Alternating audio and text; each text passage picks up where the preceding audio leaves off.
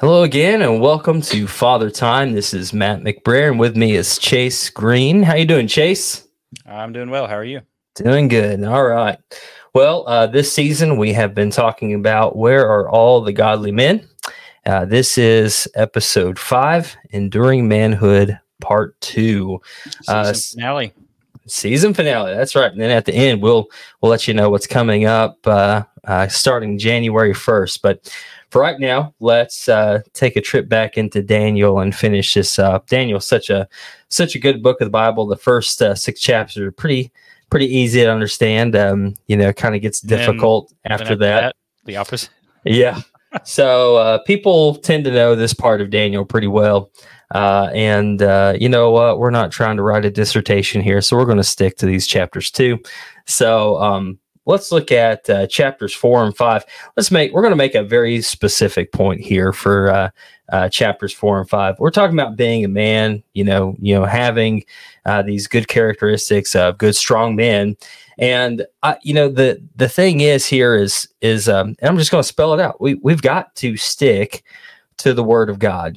And you got to stand firm on God's word. Let's see how this happens here. So there are several things that we're going to bring up, but go into Daniel chapter 4, and we're going to look at chapters 4 and 5. Nebuchadnezzar has a dream, and he goes and he gets all these magicians. Nobody can tell him what the dream is about. But then you get to verse 8. It says, "But at the last, Daniel came in before me, whose name was Belteshazzar, according to the name of my God, and in whom the spirit of the holy gods. And I told the dream before him, saying." So this is from Nebuchadnezzar's point of view. And, this is interesting because of some of the phrases that he uses here to describe Daniel, in whom is the spirit of the holy gods. Now, there's a similar phrase, speaking about the Son of God. Usually, I think most translations put that back in Daniel chapter 3 when Shadrach, Meshach, and Abednego are in the fiery furnace. He says, "I have to see, a fourth person there." And that looks like the Son of God. A lot of translations say, but the son of a god, maybe, or the son of one of the gods, depending on how you translate that. But this thought process of not really understanding deity is throughout Nebuchadnezzar's life. He gives some credit to deity, but he doesn't really understand God. He doesn't really understand him. And so he says this phrase here. This is not the only time that it's said. In verse 18, you see that again, "For the spirit of the holy gods is in thee." And then when you get over into chapter 5, you've got his son, Nebuchadnezzar's son here. And verse 11, it is also mentioned, "In whom the spirit of the holy gods is in," Daniel. Verse 14, "that the spirit of the gods is in thee." This is just something over and over again that is mentioned about Daniel. They see something different about Daniel. And verse 9, "O Belteshazzar, master of the magicians, because I know that the spirit of the holy gods is in thee, and no secret troubleth thee, tell me the visions of my dream that I have seen and the interpretation thereof." So he knows where it's at. He knows that he is going to speak the truth here, the words of God. So verse 10, "Thus were the visions of my head upon my bed. I saw and behold a tree in the midst of the earth. The height thereof was great. The tree grew and was strong, and the height thereof reached into the heaven, the sight thereof to the end of all the earth. The leaves thereof were fair, and the fruit thereof much, and in it was food for all. The beasts of the field had shadow under it, and the birds of the heavens dwelt in the branches thereof, and all the flesh was fed from it. I saw in the vision of my head upon my bed, behold, a watcher and a holy one came down from heaven. He cried aloud and said thus, Hew down the tree and cut off its branches, shake off its leaves and scatter its fruit. Let the beasts get away from under it and the fowls from its branches. Nevertheless, leave the stump of its roots in the earth, even with a band of iron and brass and the tender grass of the field, and let it be wet with the dew of heaven, and let his portion be with the beast in the grass of the earth.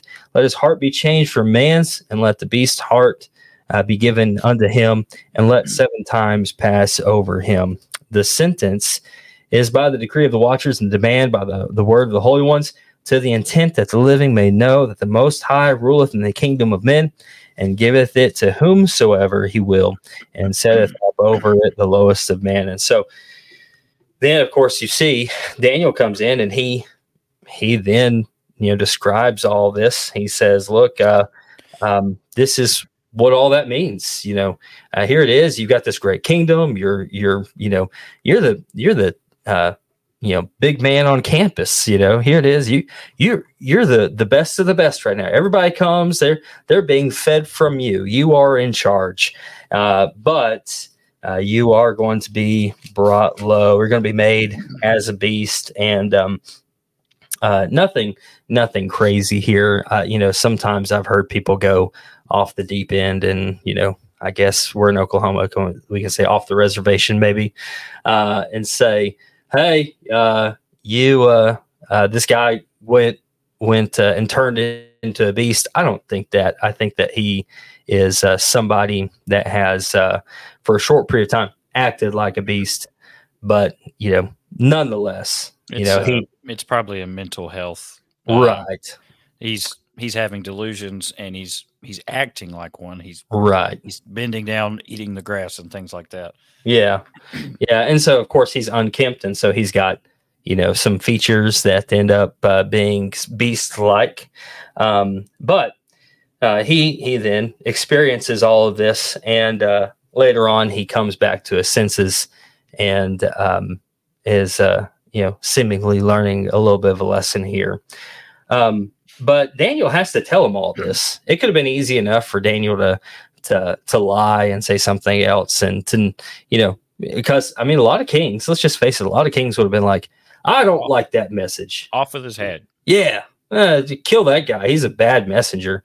It kind of reminds me of like Nathan the prophet when he had to go and confront David after his sin with Bathsheba. Same kind of thing. Thou art the man. Yep. And it wasn't a compliment. It was like, hey, you're the guy who I just told a parable about a ewe lamb, a guy stealing this poor man's ewe lamb. And so Nathan the prophet would be another example, kind of like Daniel here, where, okay, this is what the Lord said. This is the thus saith the Lord. I'm going to tell you. And, there could have been consequences from this powerful king, but of course we know the rest of the story. Right. Yeah, man. You think about even Esther. Esther is brought up in the same type of regard. She's going to go and approach the king, but she could have died without being invited, and yet she goes anyway. There's a boldness here that is shown by Daniel and those like him, that even though they faced what could have been certain death because of the message that they're bringing, or the inconvenience of the timing on these things, they could have faced some punishment. Yet they said, you know what, we're going to just say what God says. Right. Let's think about that a little bit more, but let's go on to chapter 5 and mention some other things here. And then let's kind of explore this thought a little bit more about standing firm on God's word, because there's more to it than this, because Daniel does this over and over again. Just like Hananiah, Mishael, and Azariah, they just stand up and say what's right. And Daniel does the same thing again. Chapter 5, starting in verse 1, you see Belshazzar, the king, made a great feast to 1,000 of his lords and drank wine before 1,000. And so then, as he's going through this, we could, spend a lot of time talking about this, but to kind of keep things concise, this is the whole writing on the wall scenario. And people look and they don't, it's a terrifying thing. This is just a hand out of nowhere writing upon the wall. And so after everything, Daniel is called to interpret all this. Even Daniel, when he's going back and he's talking about this, he brings up his father and says, you know what, you're asking me to do this. Your father asked me to do things for him. And he explains some of the things that happened even with his father in this scenario when he had this mental health issue. But then he comes down to verses 25 through 29 of chapter 5. And it says, and this is a writing that was inscribed, Mene, Mene, Tekel, Upharsin. This is the interpretation of the thing, meaning God hath numbered thy kingdom and brought it to an end. Tekel, thou art weighed in the balances, are found wanting. Paris, the kingdom is divided and given to the Medes and the Persians. So then commanded Belshazzar, they clothed Daniel with purple and put a chain of gold about his neck and made proclamation concerning him that he should be the third ruler in the kingdom. And so he just says what God tells him to say. And that's end of story. And now it's kind of interesting here. He gets rewarded for it. He gets rewarded for doing the right thing. Now, I think about this. Now, there are times when we might get rewarded for doing something that God has told us to do. But what is far more important than that is that we're rewarded eternally. But all that being said, we've got to stand firm on God's word. We've got to speak the truth. We got to preach the truth. And so as dads, that's the same thing that we need to do. We need to be teaching our kids the truth, but they need to see us standing for the truth. We're not going to, one of the things we mentioned last time was, in Daniel chapter 3, they wouldn't bow, they wouldn't bend, and they wouldn't burn. We need to keep with that kind of a mindset. We're going to teach the truth no matter what. Do you have anything to add to that, Chase? I think you've summarized it very well. Yeah, I think about in John 17:17, sanctify them by thy truth, thy word is truth. We're going to have to follow the truth. We're going to have to teach the truth. And the truth sets us free. John 8:32, I was just going to say real quick, I did, kind of looking down at my Bible, there's one thing I did notice in verse 17 of chapter 5. Daniel answers him and says before the king, let your gifts be for yourself and give your rewards to another. Yet I will read the writing to the king and make known to him the interpretation. Belshazzar had said, look, I'll richly reward you if you tell me what the interpretation is. Daniel, and I think this is an important thing as kind of a side note, Daniel wasn't motivated by riches and gifts, bribery.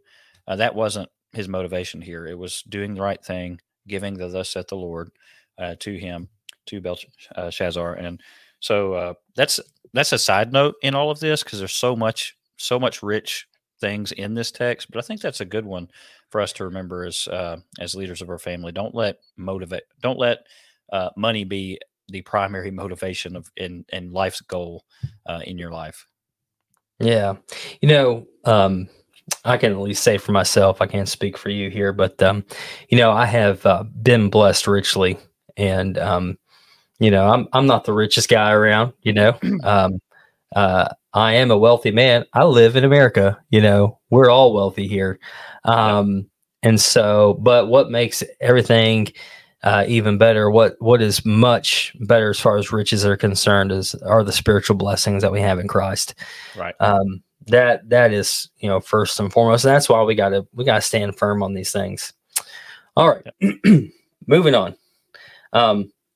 We're going to look at Daniel chapter 6, look at a few things a little bit more in detail. This is another one of those passages that we are very familiar with. But if you look at what has gone on here in Daniel chapter 6, a significant period of time has passed since the very beginning of Daniel. If you kind of think of this as a little bit of a biography of his life, it's very short, right? I mean, it is very short as far as, you can go and you can read. I like reading biographies. I like that. I like reading about other people. Some of them are really good. You can read about presidents and you go, oh, wow, they lived an interesting life. Or you can read about, military leaders and you go, wow, they lived an interesting life. If someone were to write a biography about Matt McBrayer, it would be boring. It would just not be something. People wouldn't pick it up. And here you go. You have a man who his life is very interesting, and it only fits in a few short pages here in the Word of God.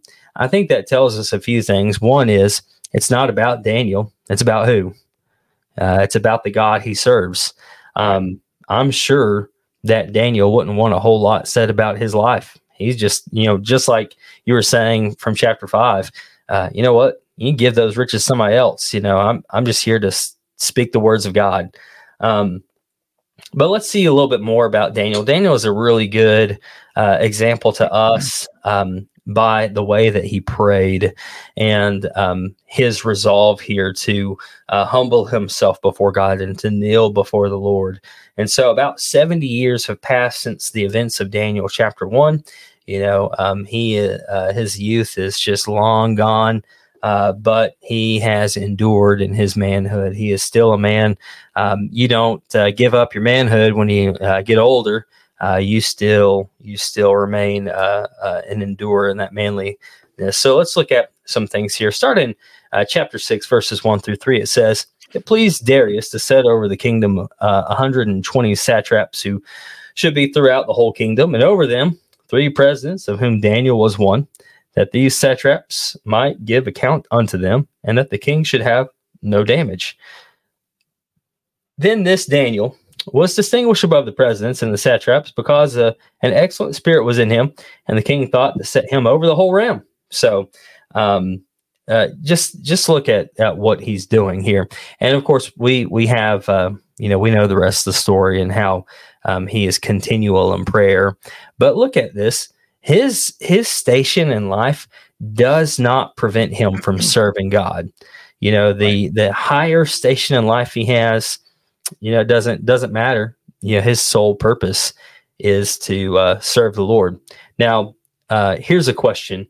How can we as dads do this? How can we think about this when it comes to our station in life and serving God? Well, I think we have different stages in life. Sometimes when it rains, it pours, and there are difficult stages of life. Sometimes there are very blessed stages of life where things seem to be going well. But even in the midst of the low times of life, we still have, as Christians at least, we still have tremendous spiritual blessings that are located in Christ. Ephesians 1, verse 3. So what was the kind of the gist of the question again? How can dads serve God no matter what their station of life is, basically? Right. And so I would say, I think just keeping that proper perspective, right, of no matter what, whether I'm in the highs of life or the lows of life, the ups and downs, what have you, doesn't matter. I'm going to keep the Lord first. As we talked about, I think it was the end of last episode, Matthew 6, verse 33, "Seek first the kingdom of God and his righteousness, and all these things will be added unto you." What things? The various things that you need for life in that context of Matthew chapter 6. We just need to have that proper focus and teach our wives and children to have that proper focus of priority of whatever comes, come what may, we're still going to serve the Lord, and we're going to keep him first, and that's going to keep us grounded in the truth, and it's going to keep us heading the right direction, which is ultimately the goal of being with God in heaven one day. Yeah.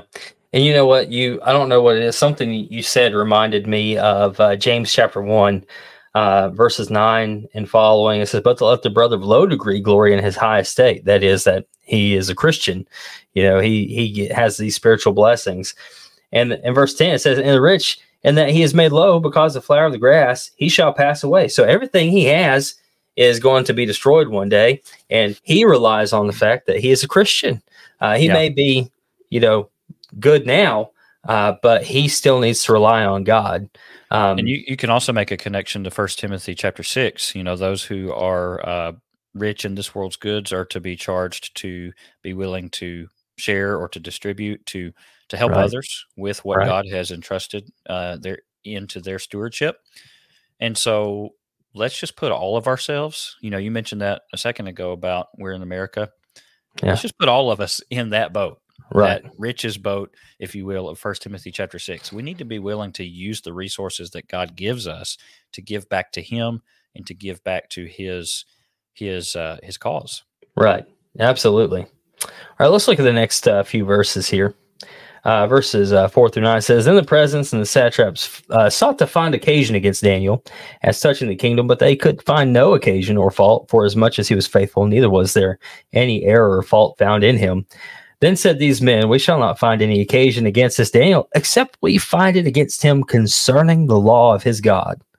Then these presidents and satraps assembled together to the king and said unto him, King Darius, live forever. All the presidents of the kingdom, the deputies and the satraps, the counselors and the governors have consulted together to establish a royal statute and to make a strong interdict, that whosoever shall ask a petition of any god or man for 30 days, save of thee, O king, he shall be cast into the den of lions.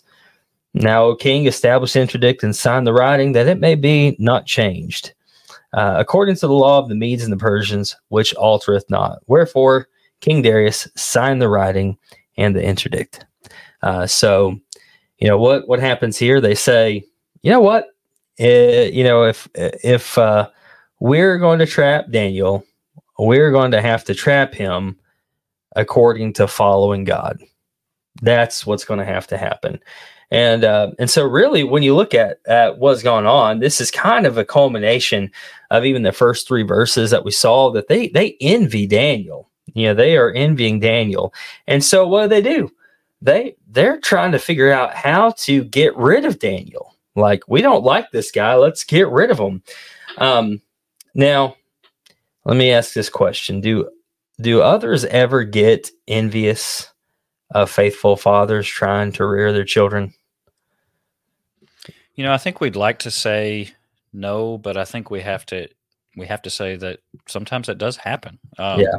The question is why? Why do you have this envy or this jealousy or what have you, when maybe somebody sees a father who seemingly has it all together? And by the way, we need to, in humility, both of us, I think, would say we don't have it all together. Oh, yeah, no. By any means. We're trying to, and kind of the gist of this podcast, Father Time, is to help press the importance of all of us striving together to have it all together, but we don't. Right. But at the same time, there are guys who are at least attempting to have the proper focus and lead their families, have family devotions each night, things like that. And there are some who just don't. And if there ever is an envy or a jealousy that crops up when that happens, this is a really good question. So I'm kind of going on and on about it. But if that ever happens, I've thought about this. What would be the reason for that envy? I don't know if it's maybe one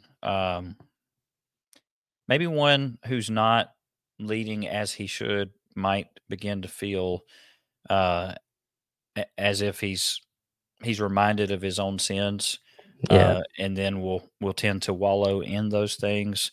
Yeah, like he's inadequate. Right. Feelings of inadequacy or insecurities, hang-ups, whatever you want to call it. And so, and I felt this way, right? Because I'm really striving to do what I need to do to lead my family, but I look at guys who have it all together more than I do, and I know this feeling. We just get, and I think it's a man thing, but we get to thinking, man, he can do that. Why can't I do it? And I think that the devil will use those kinds of occasions to set us back and to basically get us thinking, well, I can never do it as effectively as brother so-and-so over here or brother so-and-so over here, so I'm just not going to even try. And when the devil gets you in that mindset, he's got you. Oh, yeah. Yeah. No, I mean, I think about that too. As a preacher, I'll preach a lesson. Like, this really is the application for every single lesson I do. Some things just kind of hit harder than others, but my father-in-law, he preaches at the Branson Church of Christ in Missouri, and he has often said, whenever I'm preaching, the sermon starts behind me and it slaps me up beside the head, then it goes out to everybody else next. And man, that is so true. Sometimes, and this happened actually over the holiday break. I was in Branson and was privileged to be able to just do the devotional on Wednesday night. And while I was doing that, I was just really making some points on humble service. And it just kind of hit me. Like after I got done, I was like, man, that applies so much to me.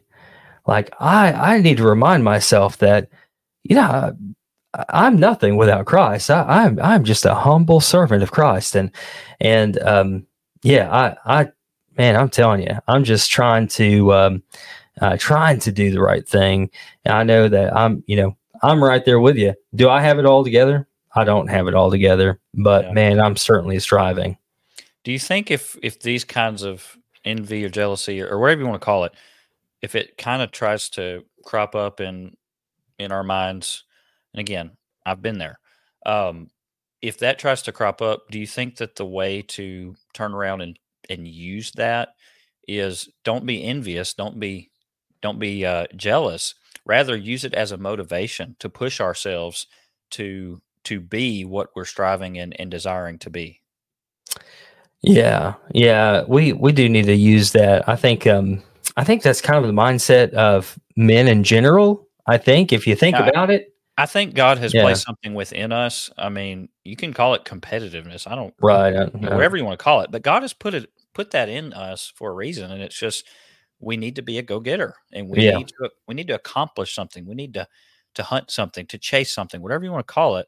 That's a man thing, and um, you know that aspect of manhood improperly coming out would be jealousy or envy, but turning it around in a proper direction, I'm just thinking out loud here, but would be, hey, I'm going to use that as motivation. I'm going to aspire to that. I'm going to look at this guy and I'm not going to envy him. I'm not going to be jealous of him. I'm going to look to him as an example. I want to be right, him. And I think that's how we need to deal with these kind of feelings, maybe. yeah, yeah. And following that example from Paul, imitate me as I imitate Christ. All these good, positive role models that you have. Follow those. And so, yeah, I think too, some of this envy, don't get upset with anybody that's envious of you, because there's clearly a reason. There have been times where I've watched people be envious toward. There's a father that I know who raised some good kids, and I know that all while he was rearing those kids, people criticized his, his and his wife parenting of them, and like, oh, y'all are being too strict and all Too this strict. stuff. And they're like, oh, your kids are they're gonna go crazy when they They're get going out to of the rebel. home. They're going to crack under pressure. Yeah. They were just saying all those things. And what's the funny thing that happened is all those crazy things that they said was going to happen to him and his kids didn't happen. It did happen to their kids though, because the big difference was he was the whole time teaching his children to serve the Lord and teaching the principles behind what they were doing. And all these other people are going, you do this and you do that, and and they weren't, they were just being, authoritarians, not trying to teach their You know what children that anything. is? That's stemming from pop psychology. Oh yeah, That's stemming from modernism as it pertains to parenting. We probably need to have a whole season on like discipline and parenting and all that good stuff. yeah, Uh, I had a sermon probably about a month ago or so at the time of this recording, where I talked about, what is your paideia? And that's a Greek word from the verse that talks about bring up your children in the nurture and admonition of the Lord. By the mm-hmm. way, that verse is directed to fathers, just saying. Mm-hmm. Yep. But anyways, the nurture, the Greek word is to paideia, and it means basically ingrain in your children a worldview that is biblical. Right. We have to do that. And if Right. we don't do that, someone else will, and it's not going to be good. It's going to be the media or the school system, evolutionary thought, whatever. Right. But it's not going to be a good thing. So I guess we're sidetracking a little bit, but I think that's an important point to make here. Yeah, no, you're right. All right, so we'll move on just a little bit, and kind of finish out our thoughts on this chapter.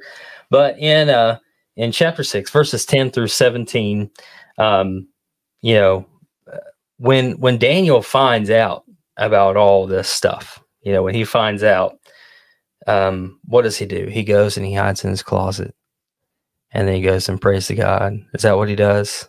Mm-mm. No. He doesn't change a single thing.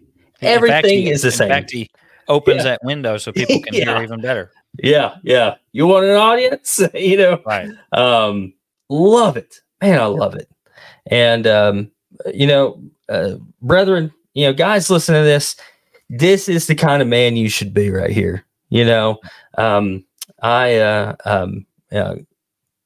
have been times I don't think you should do this all the time, but in most cases I think that this is just fine. But I've had elders before that said, "Well, you don't need to preach that kind of stuff." Well, guess what they're going to get? If they're saying we don't need that kind of doctrine taught here, well, they just challenged me to teach that doctrine. No, you're not going to, maybe there's a better time to do that. That's one thing. Right. But if you're saying, do not teach the truth, off limits, guess what you're getting? You're getting the truth. To not preach the whole counsel of God, that's going to be blood on our hands. That's right. Absolutely. Now think about that for dads. Oh man, you don't teach your kids the truth. Your own kids' blood is on your hands. And, I was teaching the qualifications for elders recently, and it talks about in both 1 Timothy chapter 3 as well as Titus chapter 1 that an elder must have believing children, must rule well the affairs of his household, etc. Mm-hmm. Yep.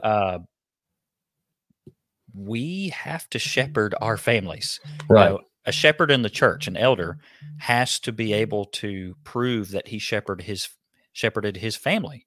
Well, right. Whether we as listeners to this podcast, you and I, etc., whether we aspire to be elders or not in the church, we better be shepherding our families. And by the way, just as another side note, we're getting lots of side notes this episode, but by the way, if you're a faithful Christian male and you're striving to raise faithful families, why would you not want to aspire to be an elder one day? Right. That's just a side note, but we need more godly elders. Right. Yeah. I tell you, there's a lot that we can take from this, but hear what they've done is they've said, we know that Daniel's going to pray. The only way, and I love this, the only way they realize that, what was that verse 5? We shall not find any occasion against this Daniel, except we find it against him concerning the law of his God. So that's I think that's an amazing statement. It's not that, let's entice him. Let's use women to entice him and ensnare him. Well, that's not going to work. Well, let's use the alcohol. Let's ensnare him that way and get him in trouble. Well, that's not going to work. He's living righteously. How are we going to get him? Let's get him by tricking the king into condemning something that is going to go against what he would do for his God. And so, of course, that speaks tremendously to the character of Daniel, because the only way they could get him was to get him with his God.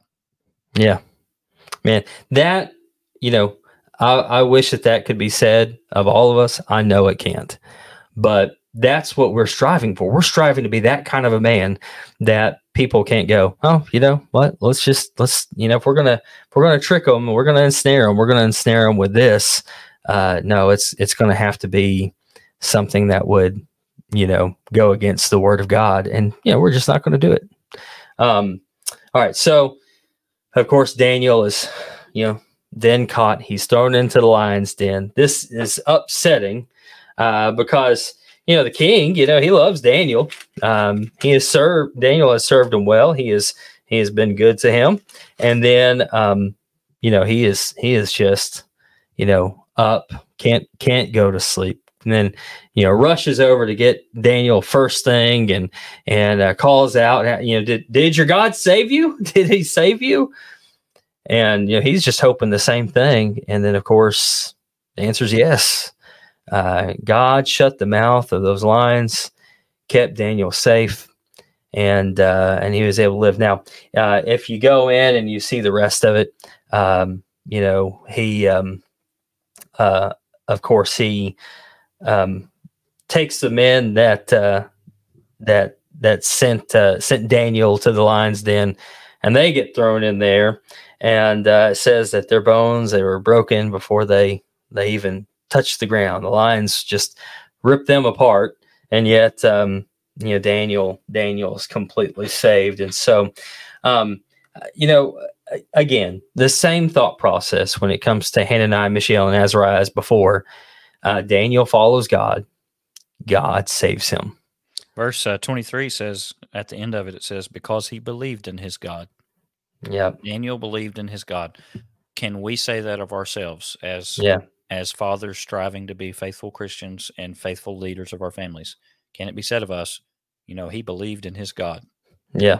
Yeah. The American Standard there says they trusted, because he trusted in it. He put his faith in God, Yeah, that's a good point. So Daniel's delivered. His enemies are taken care of. When you think about this, God is glorified, and God's people are taken care of. When you look to the New Testament, I think there are several passages that we could think about in regards to this. You have any off the top of your head? New Testament? Yeah, New Testament passages of people that they follow God and God takes care of them, or the idea of God taking care of us in the end. I mean, I initially, all I'm thinking of really at this moment, I know there are other thoughts here, but you know what? If we're faithful to God, we're going to be saved in the end. I just think that number one. Well, I was thinking of Paul, like I have run my race, I have finished my course. Therefore, there is set up for me a crown of life. And, you think about 2 Corinthians chapter 11, all the things that Paul went through. Right. But he still knew, and all of the apostles for that matter, with the exception of Judas, they knew the reward that awaited them. And so they were willing, most of them, to go to their deaths as martyrs for something that they knew to be true, which to me is manifold evidence of the inspiration of the scriptures and the truth of the gospel. They saw Jesus, they saw him resurrected, they knew it was true, and they died proclaiming those truths. Right. People don't willingly die for something that they know to be a lie. Right. Absolutely. Sometimes people will die for something that they think is true but happen to not be true. But the apostles knew. They saw as eyewitness testimony to the resurrection of Jesus Christ. So they willingly went to their deaths for it. Side note again. Right. Yeah. No, side notes are good. I don't mind side notes. They're good. Right. Well, that's all that we really have for this episode. Do you have anything else, Chase, that you'd like to bring up? I think we're good. We're just ready to announce the exciting announcement about next season. All right. So, as has been planned, we are going to start back with season 3 on January 1st, and we will have 5 episodes on leading by learning. And dads, we need to know how to study the Bible to be able to not only grow spiritually ourselves, but to be able to teach our children and to bring them along. And so that's going to be the focus of everything that we're doing right here. And so looking forward to season 3 starting before too long, and hope to see you back with Father Time. See you later.